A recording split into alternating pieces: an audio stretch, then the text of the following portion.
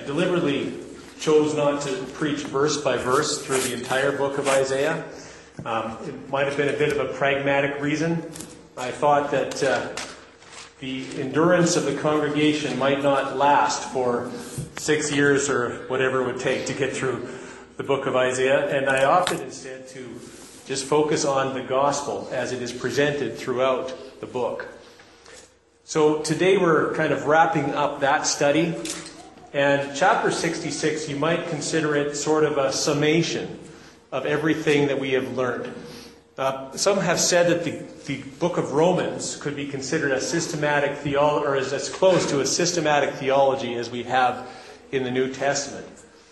I would say that Isaiah is pretty close to a systematic theology. We learn so much about the nature and character of God. We learn so much about the nature and character of man.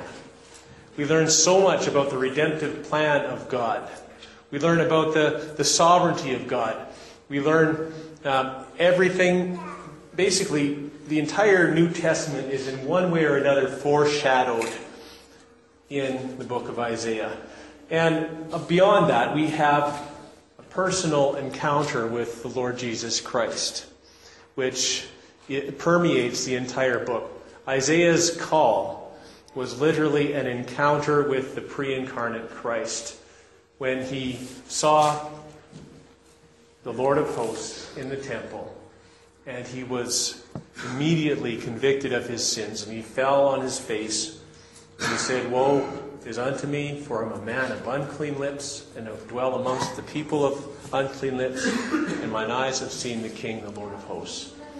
That King, that Lord of hosts, John chapter 12 tells us, was Jesus Christ. It was the living Word, the incarnate Word, Jesus Christ, who appeared to Isaiah. And so there is an undercurrent of gospel that goes through the whole book. Now, Isaiah chapter 66 does not address the gospel directly. What it does do is to give some clear consequences and outworkings of the rejection of the gospel and of the humble reception of the gospel, of the blessings that accompany those who trust in the Lord Jesus Christ. So we're going to it's going to be quite a whirlwind tour. I want to try to get through this chapter. I don't want to take too terribly long to do it, but I've divided the chapter into 7 headings, and I'll just give you those in advance so you can know what's coming. First of all is the domain of God. A question that children ask often is, where is God? Where is God? Is God in my heart? Is God everywhere? And the answer is yes. The domain of God. The Lord's domain. Second, the delusion of hypocrites. Third, the deliverance of Zion. In other words, the rebirth, or the children of Zion, of Jerusalem being born, which is a picture of a renewed nation of Israel. It's also a picture of regeneration for believers. And then the delight of true worshippers, the destruction of false worshippers, the drawing of the nations, and finally the desolation of the wicked. Like so many of the chapters in the book of Isaiah, the entire book ends on a very ominous note. Ends on a note of just a very solemn note. The same language is picked up by Jesus in the New Testament and used to describe eternal punishment. So in this chapter, the heavenly and the eternal realities are set clearly before us. And as we go through, we cannot help but examine ourselves to see whether we are a hypocrite, whether we are a true worshiper, or whether we are a false worshiper, in that we don't even try or attempt, or we don't even make a pretense of worshiping the true God. We worship whatever we jolly well please. And I hope that we can all see ourselves in this passage somewhere and that the response of our heart would be that which is worked by the Holy Spirit. There are many appeals in the book of Isaiah. Unfortunately, they are not in this chapter. But I would encourage you, as the Lord impresses truth upon your heart, that you would respond to his first appeal in Isaiah chapter 2, I think it is. Come, let us reason together, says the Lord. Though your sins be as scarlet, they shall be as white as snow. God invites us to come to him, armed with the truth and even crushed by the truth of our sin, but also of the fact that he has intervened in order to save us. So let's begin. I won't read the whole chapter at once. I'll read it in sections today. Isaiah chapter 66, starting at verse 1. And the title for this, the first two verses, the title I've given it anyways, is The Domain of God. Thus says the Lord, heaven is my throne, and the earth is my footstool. What is the house that you will build for me? And what is the place of my rest? All these things my hand has made, and so all these things came to be, declares the Lord. But this is the one to whom I will look, he who is humble and contrite in spirit, and who trembles at my word. What you have there is a mini theology that addresses the domain or the dwelling place of God. In one sense, he has no dwelling place because nothing can contain him. The separateness of God from his creation is declared in these first two verses. It says, thus says the Lord, heaven is my throne and earth is my footstool. What is the house that you could build for me? It's not even saying literally that heavens can contain him or that earth is the right size to be his footstool. It is saying that there is nothing that can contain the one who created it. The creation is too small to even be an accurate representation of the Creator, much less contain him. You will hear among many philosophers the idea that everything is God, or you hear of folks throwing out requests to the universe. God made the universe. He made the multiverse, if there's such a thing. He is above and beyond all of it. All of these things his hands have made. In Psalm 121, the psalmist says, I lift up my eyes to the hills. From whence comes my help? My help comes from the Lord who made heaven and earth. You see, the pagan, the unbeliever, and even the Christian who has a low view of God, or the Christian professor who has a low view of God, will look to the hills and he will worship the hills. That's the biggest thing in my vision. I'm going to worship them. They have the idea that God dwells in some physical locale, or that God is somehow represented in some image that they have, and they bow down to that.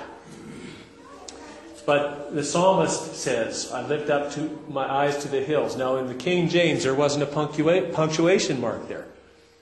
And I always read it. I lift up my eyes unto the hills, from whence cometh my help, period. And I always wondered, well, how can my help come from the hills? Because God does not dwell in a specific location. But when you move the punctuation to the proper place, he's looking out to the hills. He's saying, where does my help come from? Oh yes, it comes from the one who made the hills. It comes from the creator of heaven and earth. That's one aspect. It is God's transcendence. It is God's otherness, his separation from his creation, his expansiveness, the fact that he cannot be contained. But then look at the next verse. That is the end of verse 2. But this is the one to whom I will look, he who is humble and contrite in spirit, and who trembles at my word. You see, God is everywhere and fills everything and is above every created thing. But he is, in addition to being a transcendent God, he is an immanent God. And he concentrates his presence for his purposes in holy places. One of the holy places was in the tabernacle, where the glory cloud would descend upon the tabernacle, and then the glory would fill the temple. And it was a radiant glory that would consume anyone who came into its presence. It was a glory that filled the temple when Solomon commissioned the temple, and the glory cloud filled the temple, and the priests could not even go in because of the glory. But God concentrated his presence at first in that tabernacle, that roughly layered tent out in the wilderness with animal hides on the outside, and all of the glory was in the inside. God concentrated his presence when the Word became flesh and tabernacled among us. He had no earthly form that we should desire him, but the presence of God in him bodily dwelt. And God's fullness was revealed in Jesus Christ. Now there is also another place where God concentrates his presence. To this, but this is the one to whom I will look, he who is humble and contrite in spirit, and who trembles at my word. That is Isaiah's code for a believer. And if you wanted to make an analogy between the last book of Isaiah, like we said, Isaiah has 66 chapters. Okay? And I said, well, it's kind of almost like a mini Old Testament and then a mini New Testament. 39 books talking about the promise of Messiah, and then the other 27 talking about the work of Messiah. Well, you could almost make an analogy between chapter 66 here, this idea of trembling at the Word of God, and the overcomers in the book of Isaiah, or in the book of Revelation. The overcomers in the book of Revelation are believers. I believe it's a synonym. And the tremblers in the book of Isaiah are believers. Now, in the passage we read in John, Jesus says to the woman, the Samaritan woman, God is spirit, and those who worship him must worship him in spirit and truth. That is exactly the concept that is being presented here by those who are humble and contrite in spirit and who tremble at the word. When God's word tells us about our sin, we dare not argue. When God's word tells us about his holiness, we dare not protest and say, well, he can't be that great. He can't be that terrible. He can't be that sovereign. He can't even be that loving. We need to tremble because we know God's word is true. All of it. And when we know it's true, when we believe it, we humble ourselves. And God makes his dwelling with us. Now, this idea of not being able to make a house to contain the Lord, or a dwelling for him, it is something that is addressed in the New Testament as well. Of course, there was a tabernacle, and of course God's presence in a special way dwelt there. And there was a temple, and I believe there will be another temple, and that God's presence in the person of Messiah, King Jesus, will reign there. I believe all of that, and yet the physical elements, the physical dwelling, that is never the main point of God. All of these things represent the spiritual reality of a spiritual kingdom and of hearts of men and women that worship him in spirit and in truth. That is the ultimate meaning of or the ultimate expression of what the temple only is a dim image of. Let's, if you look at 1 Peter chapter 2, verses 4 to 10, there's a description there of this temple. And it gives us maybe a better understanding of what it means that God dwells with the humble and contrite in spirit. 1 Peter 2, verse 6. For it stands in Scripture, Behold, I am laying in Zion a stone, a cornerstone chosen and precious, and whoever believes in him... Oh, I missed part of it. I wanted to start at verse 4. As you come to him, a living stone, rejected by men in the sight of God, chosen and precious, that's Jesus. We read in Isaiah 53 how he was despised and rejected of men. You yourselves, like living stones, are being built as a spiritual house, to be a holy priesthood, to offer spiritual sacrifices acceptable to God through Jesus Christ. For it stands in Scripture, Behold, I am laying in Zion a stone, a cornerstone chosen and precious, and whoever believes in him will not be put to shame. Whoever believes in him are those who tremble at his word. So the honor is for you who believe. But for those who do not believe, the stone that the builders rejected has become the cornerstone, and a stone of stumbling and a rock of offense. They stumble because they disobey the word as they were destined to do. But you are a chosen race, a royal priesthood, a holy nation, a people for his own possession, that you may proclaim the excellencies of him who called you out of darkness and into his marvelous light. So, there you have the scope of the domain of God. He is everywhere and beyond everywhere, that he makes his dwelling with his saints.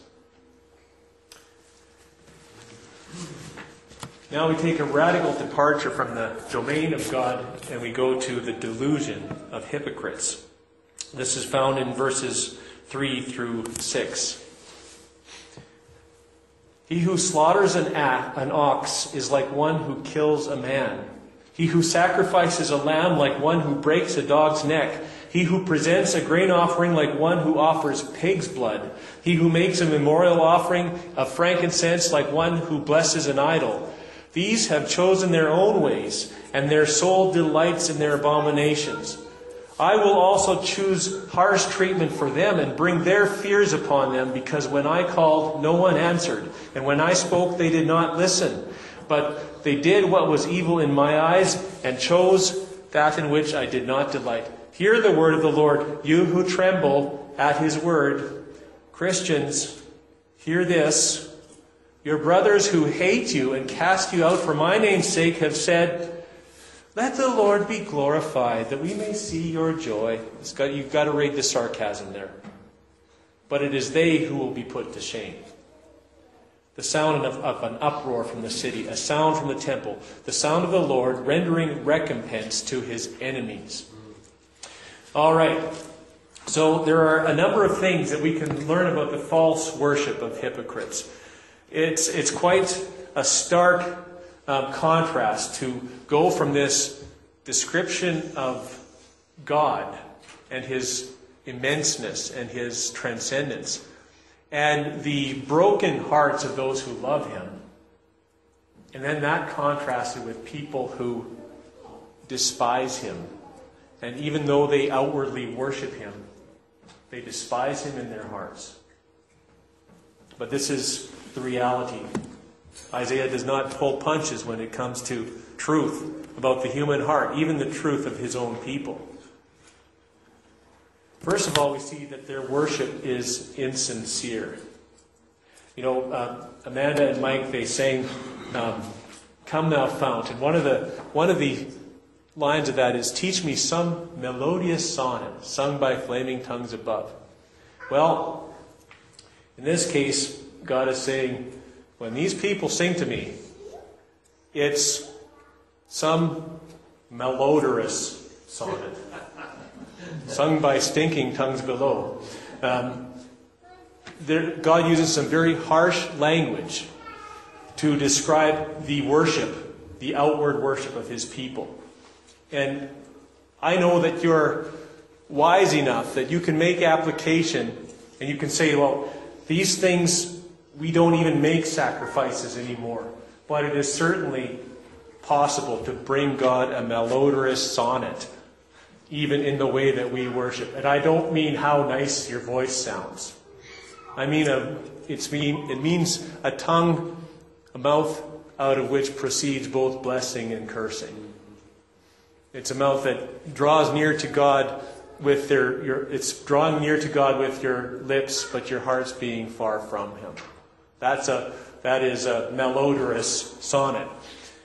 Let's look at what it says here. Their worship is insincere. He who slaughters an ox is like one who kills a man. In other words, in a heart that is far from God, a heart that is self-centered and self-motivated and self-righteous, killing an ox is, even as it is prescribed in the law of God in the Old Testament, it's like committing a human sacrifice to a pagan god. That is how much God appreciates that. He who sacrifices a lamb, like one who breaks a dog's neck. Again, it's no better than a pagan sacrifice. And of course, dogs were definitely considered unclean in the Jewish law. The derogatory term for Gentiles was dogs. There was absolutely to hear this as an Israeli or as an Israelite person would be very shocking language indeed. No Jew would ever think of sacrificing a dog upon the altar. But in their hearts, that's exactly what they were doing. He who presents a grain offering like one who offers pig's blood. And see, we're just getting we're getting some very graphic imagery here. Not only a pig, but the blood of a pig would be a blasphemous sacrifice. He who makes a memorial offering of frankincense like one who blesses an idol. When we began this series in Isaiah, the very first message, I called it Sin 101. You might remember that. But there's a very similar description. And so from the very first chapter, and then summing up in the very last chapter, Isaiah paints a graphic, unrelenting, photorealistic picture of the human heart. In chapter 1, he said very similar things. Why do you come and appear before me? Verse 12. Who has required of you this trampling of my courts?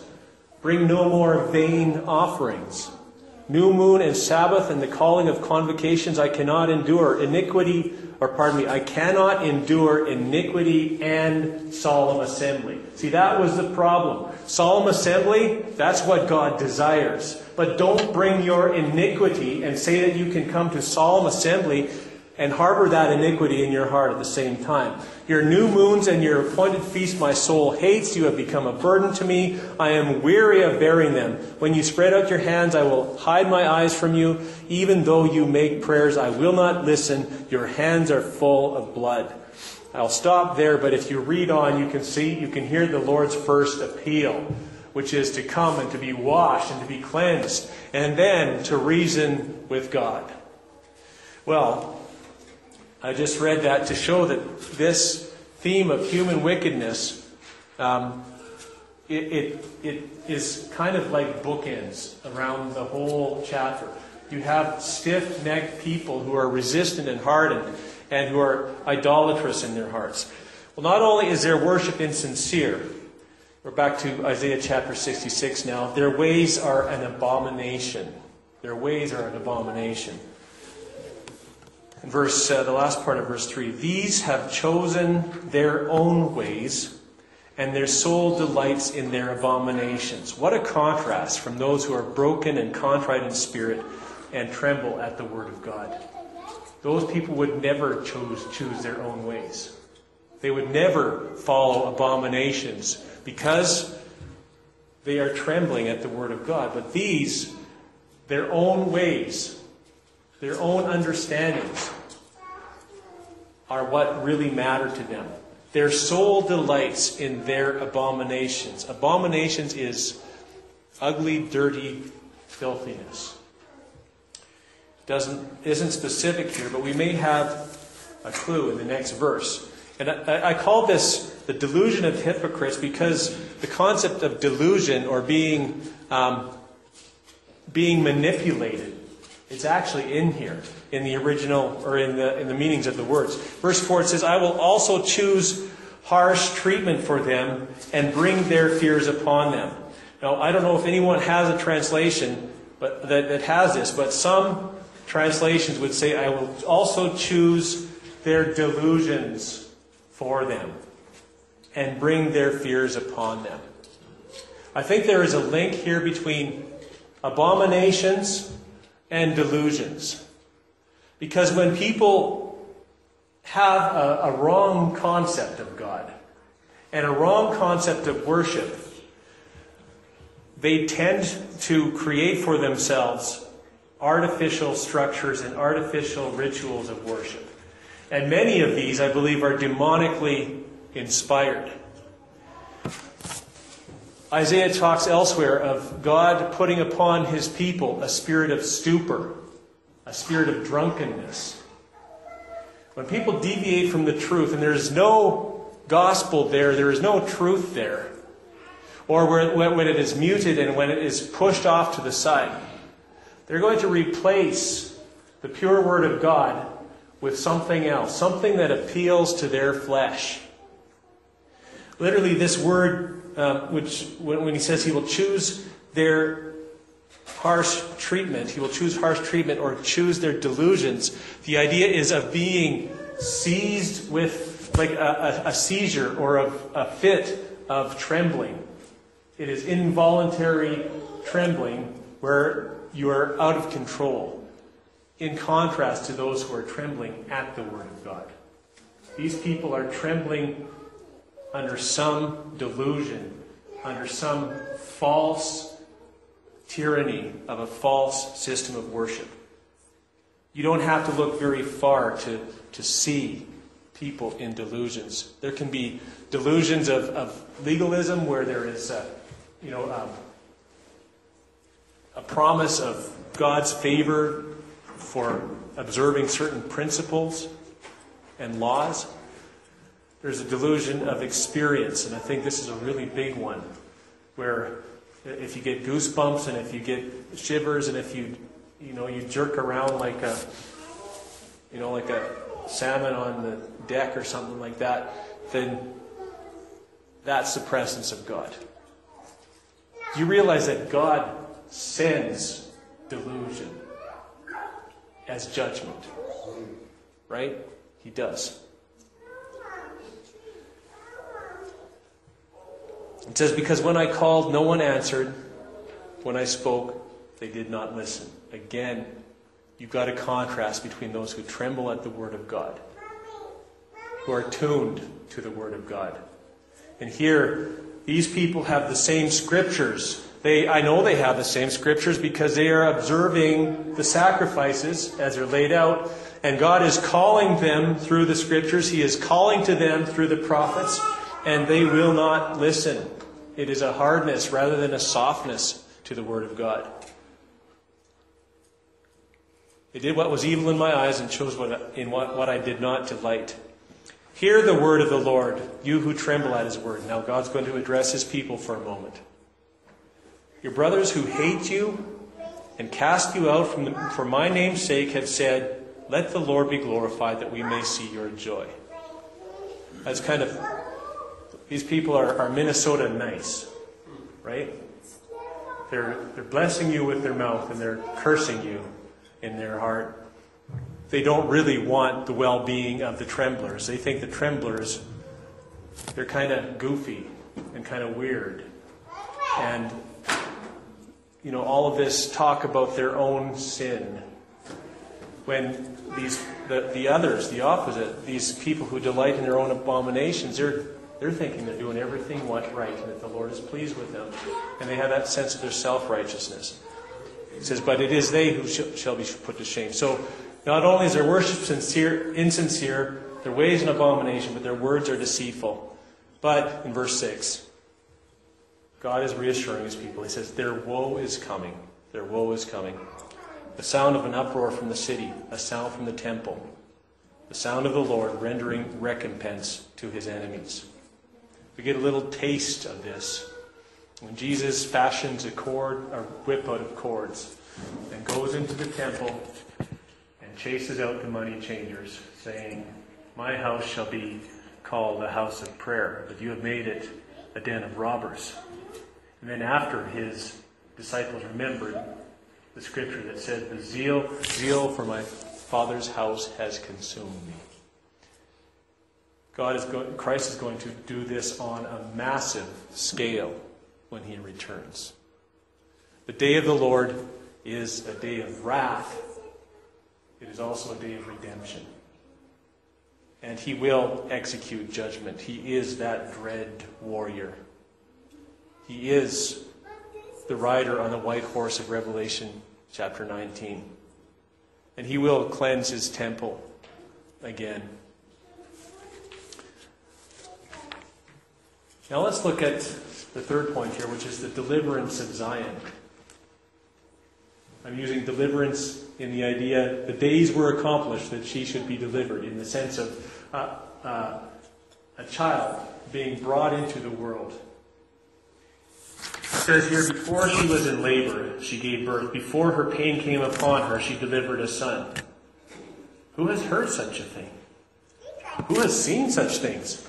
Shall a land be born in one day? Shall a nation be brought forth in a moment? For as soon as Zion was in labor, she brought forth her children. Shall I bring to the point of birth and not cause to bring forth, says the Lord? Shall I, who caused to bring forth, shut the womb, says your God? All right, now this is a difficult passage, and I believe it has a number of possible meanings. And I would encourage you, as you listen to this, not to lock in on any one of these meanings, because I think that there's merit in all of them. I think that this passage speaks to every man, woman, and child in every generation, because it talks about God's dealing with his people, and it speaks to the situation of the exiles coming back to Jerusalem in one sense. It speaks to the coming Messiah in another sense. It speaks to the birth of the church in another sense. Here's one interpretation. When it says, before she was in labor, she gave birth. Before her pain came upon her, she delivered a son. One possible way is to see, this is a picture of the birth of Messiah. Because if you read the scriptures and you read all the way through, you find that the time of Jacob's trouble is yet to come. The time of persecution and of refinement and repentance for Israel, that is yet to come before Israel is redeemed and all saved in the last day. But Jesus was born before all of that. He wasn't born in the time of Jacob's trouble. He was born before there was any real tribulation. Jerusalem was as illustrious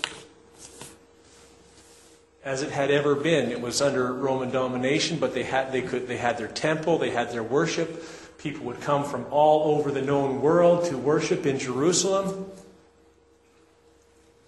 But we read in the book of Revelation and we read in the book of Daniel and other prophetic scriptures that there is a time of trouble coming. Matthew 24 says, unless those days were shortened, no flesh would survive. So we've got this birth of a male child, birth of a son. It may very well be an allusion to Messiah. It may also, as we look on a little bit here, it says, shall a nation be brought forth in one moment? Now, if you look at the history of Israel, there have been a couple of rebirths. There was a return from the exile in Babylon to Jerusalem. Now, when Isaiah wrote this, the exile hadn't even happened yet, but he'd already been prophesying about the return. Therefore, the redeemed of the Lord shall return and come with singing to Zion. So he was looking way ahead. So there's this possibility that that return and that rebuilding of the temple and that amazing, miraculous building of the wall in, I think it was 51 days or something like that under Nehemiah, it might be referring to that. Then it might be referring to the return of, or the sudden establishment of the nation of Israel at the end of World War II. I think it was 1949. And then the dramatic ousting of all of Israel's enemies in the Six-Day War in 1966. That could be a modern return, a modern rebirth of Zion. But I would like to suggest there's something else to consider. I think there's merit in all of those things. By the way, I would caution anyone who's looking at Israel and say, yep, that's the apple of God's eye, and everything that's happening in Israel is wonderful right now. And Israel are the people of God. And don't you dare say anything against any of their politics or whatever. Israel is still an unrepentant nation. Israel is not submitted to God. Maybe there are some there who are. There are very few actual Christians in Israel, but that number is growing. The time of Jacob's trouble is still coming. And the Israel of God that is all saved in the end, after humbling and after the Gentiles make them jealous, that's not the Israel that's there right now. It may be, I think of this often, a partial fulfillment of Isaiah's or Ezekiel's prophecy to the dry bones, where the Lord tells them, prophesy to the bones, and they prophesy. He prophesies. He speaks the word to them, and the bones come together, but there's no life. And he prophesies, and there's sinews and muscles on them, but there's no life. Then he prophesies to the wind, or to the breath, or to the spirit. And that's when the bones live. I don't think the bones are alive yet. So that's one way to look at it. And then, and I'm going to throw this out there, and I honestly couldn't find it in a commentary, but my heart thinks that this is, and I'm hoping it's my new heart that believes this, that it may refer to the day of Pentecost. Look at what was birthed on the day of Pentecost. Barbarians and Scythians and people from all over the world gathered for the feast, the day of Pentecost. The Holy Spirit comes. The apostles are filled with the Holy Spirit. They begin to preach. Peter stands up and boldly proclaims the need for repentance and for forgiveness of sins. And 3,000 people are saved. And from there, I would say a spiritual nation was born. Everybody there pretty much was Jews. But it went out then to Judea and Samaria and then to the uttermost parts of the earth.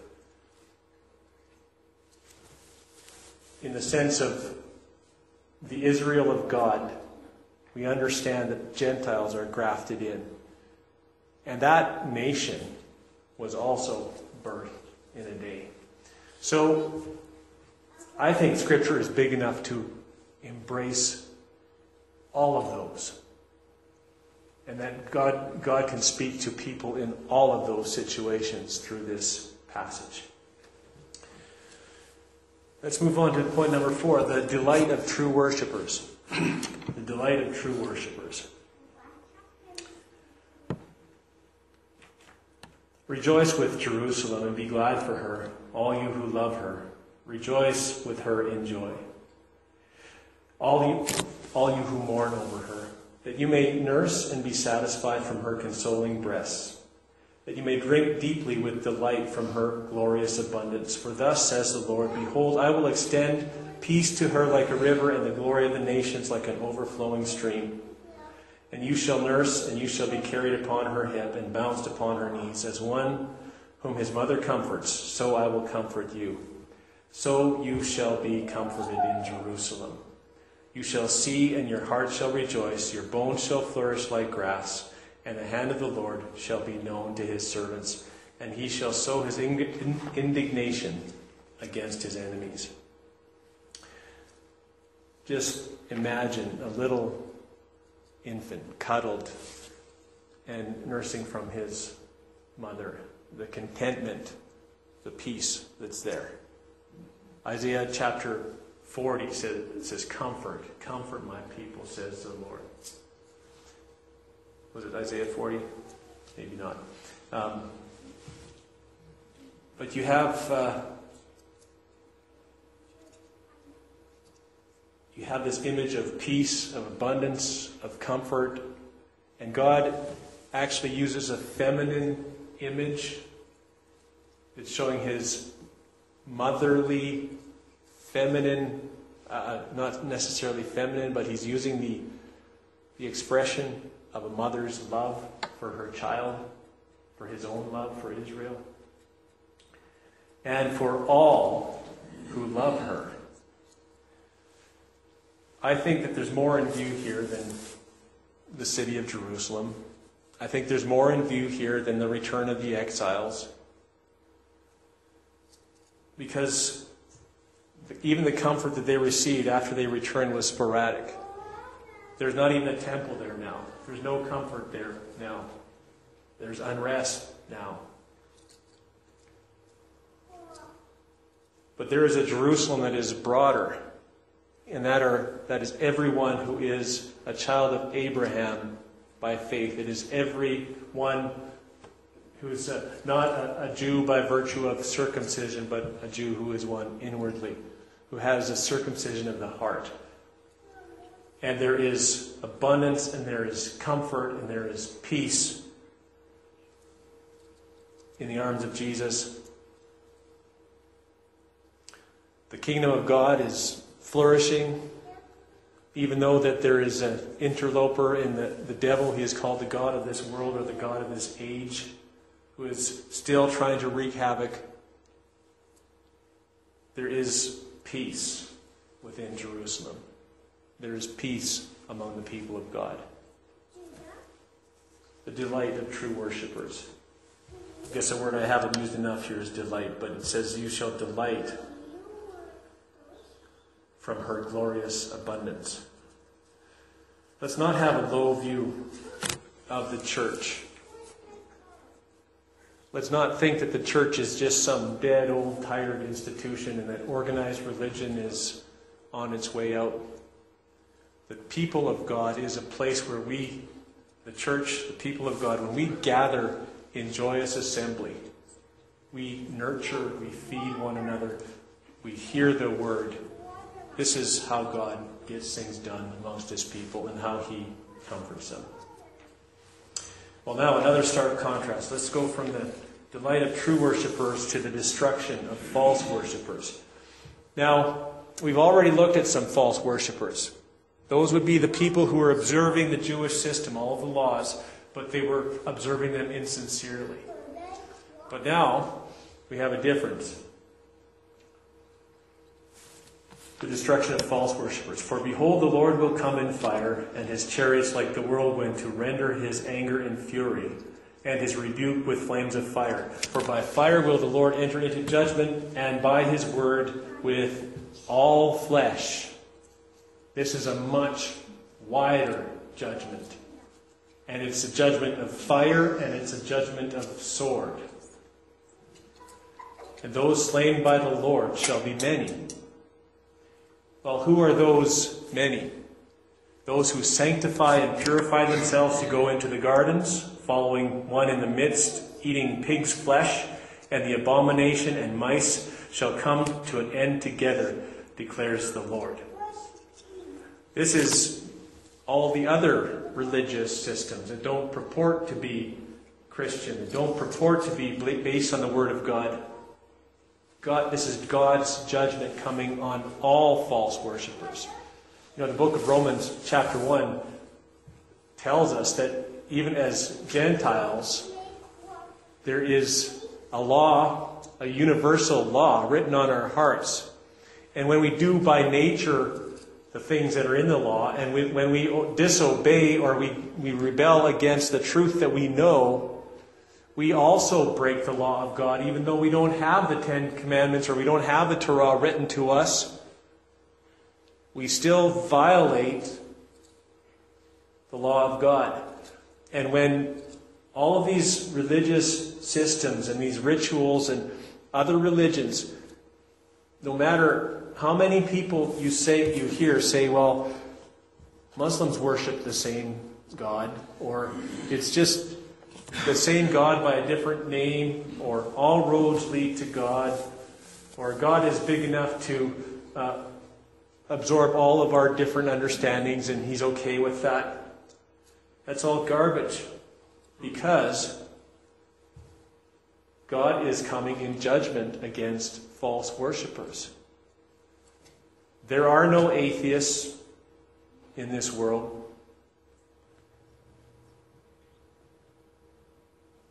We suppress the truth in our unrighteousness. That's what an atheist really is. He's someone who is suppressing the truth. Someone who refuses to hear the obvious. And so you can make any other kind of system, but God is going to come in destruction of all of those things. Let's look now to the drawing of nations. This is exciting. We began with a description of the Jewish rites of worship and how they were being abused. But God is going to do something, and He's even doing it now, that is absolutely amazing. And this has to do with the cleansing that He calls us to in the early part of Isaiah. Come, wash yourself, be clean, though your sins be as scarlet, they shall be as white as snow.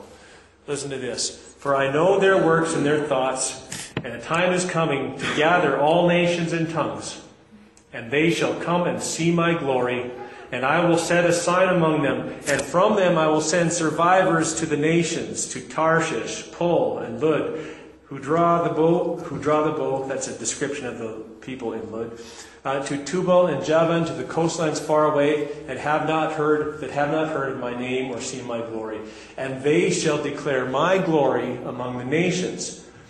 And they shall bring all your brothers from all the nations as an offering to the Lord on horses and in chariots and in litters and on mules and on dromedaries, which are camels, to my holy mountain Jerusalem, says the Lord, just as the Israelites bring their grain offering in a clean vessel to the house of the Lord.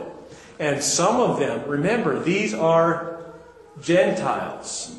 These are all nations. You could literally say all the Gentiles. And some of them I will take for priests and for Levites, says the Lord. This is the grafting in that the Apostle Paul talks about in Romans chapter 9. Being grafted in, or maybe I think it's 11, maybe both. But being grafted in and being supported by the root.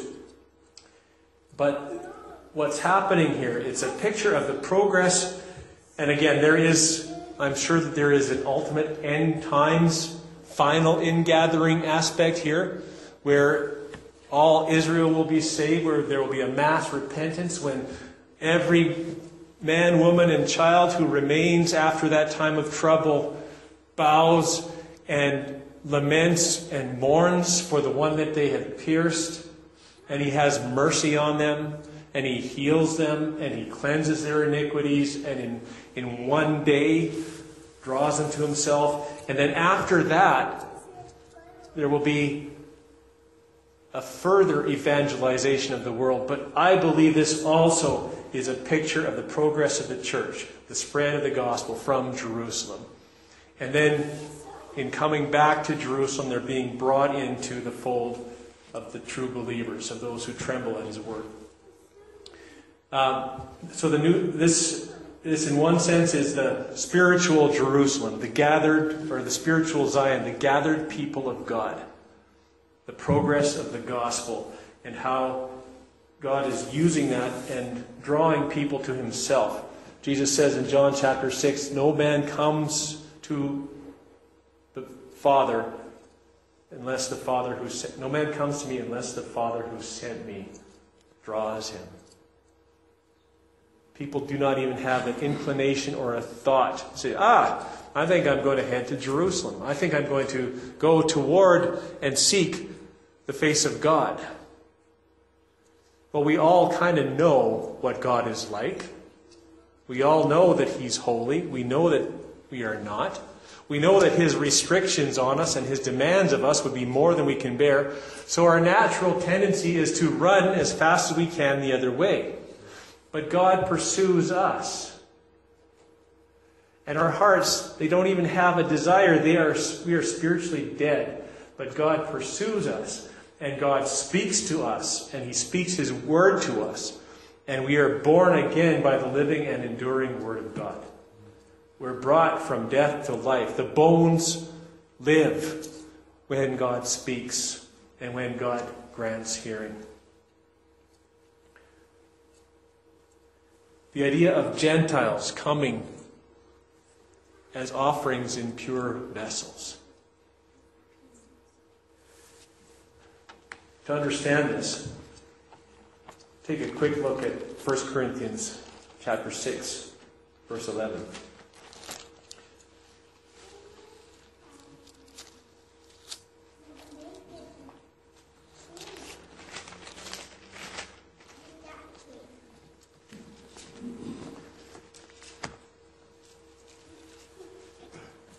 I'm going to have to start at 9 to make sense out of this.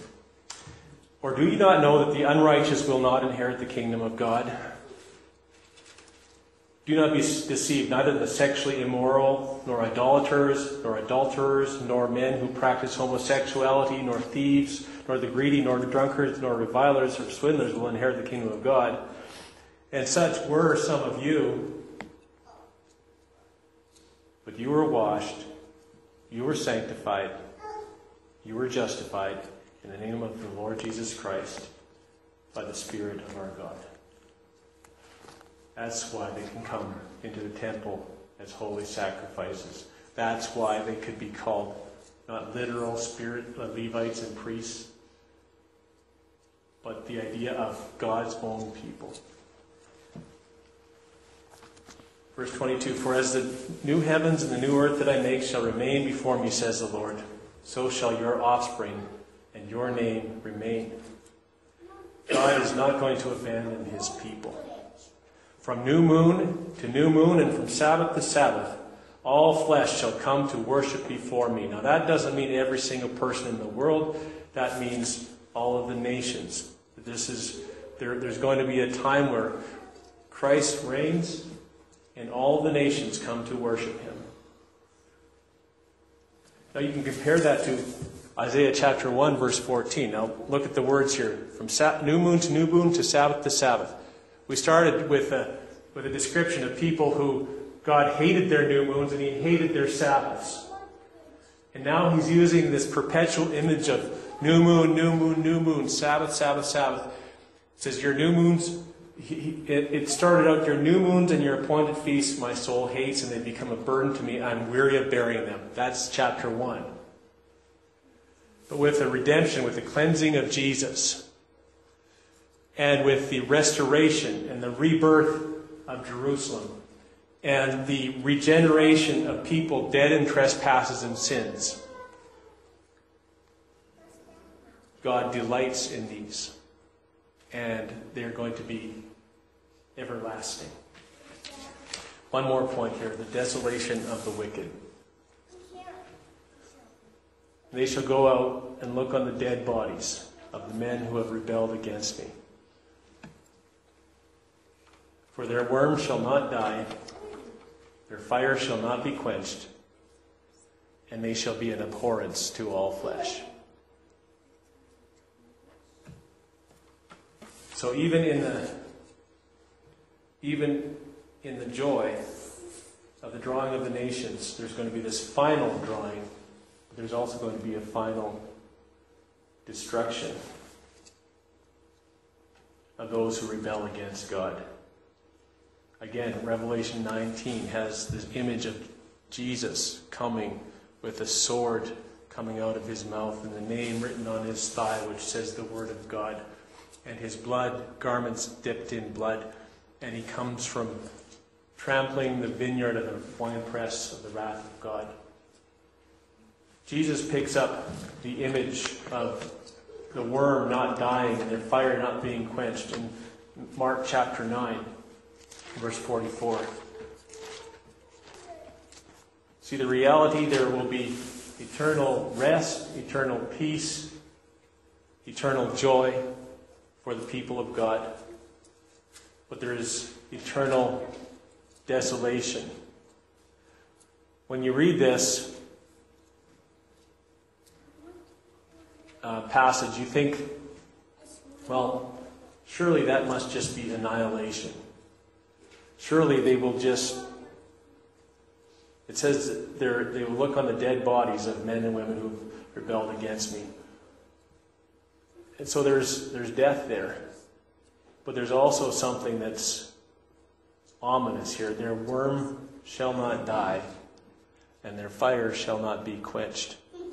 There's this idea of torment, of perpetual torment. Because they have sinned against an absolutely perfect God. They have not listened when he called to them. They have resisted him in every way. They have pursued their own way and their own abominations. And every warning call of God they have rejected. Mark chapter 9. We'll just close with this.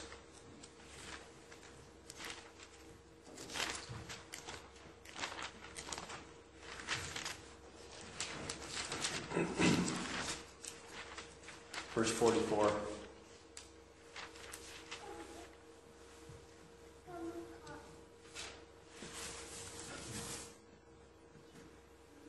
And if your hand causes you to sin, cut it off.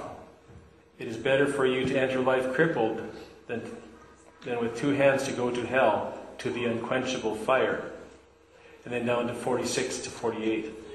And if your foot causes you to sin, cut it off. It is better for you to enter life lame than with 2 feet to be thrown into hell. And if your own eye causes you to sin, tear it out. It is better you to go into the kingdom of God with 1 eye than with 2 eyes to be thrown into hell, where the worm does not die and the fire is not quenched. For everyone will be salted with fire. All right. So Jesus uses that image, and it later became part of the image of Gehenna. It's basically a picture of God's wrath against the wicked. Now, if you could just take a step back from this whole chapter and from this whole book, and you put 2 titles over it, Wrath and Redemption,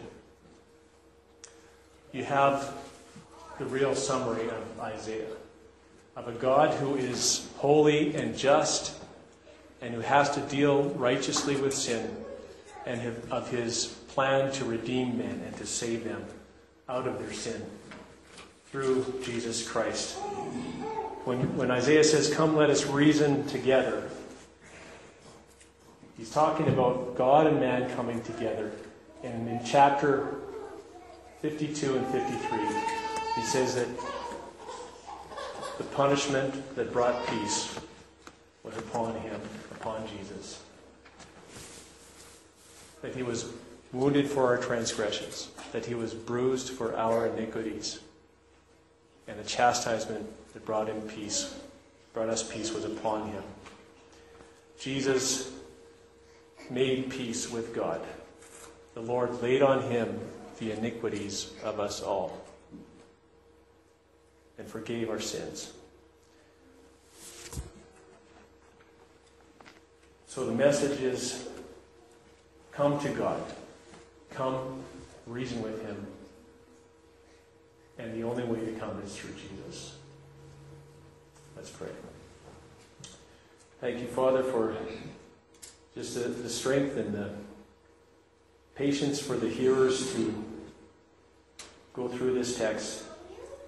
We look to you for many future blessings from your word, but I pray that we would have a new hunger for the truths that are contained in this book. And I pray, Lord, that you would lead us as we pursue the Gospel of John next. Lord, that you would build upon, line upon line, precept upon precept, upon the truths that we already know, and that those truths would become more and more precious. In Jesus' name, amen. We're dismissed for supper.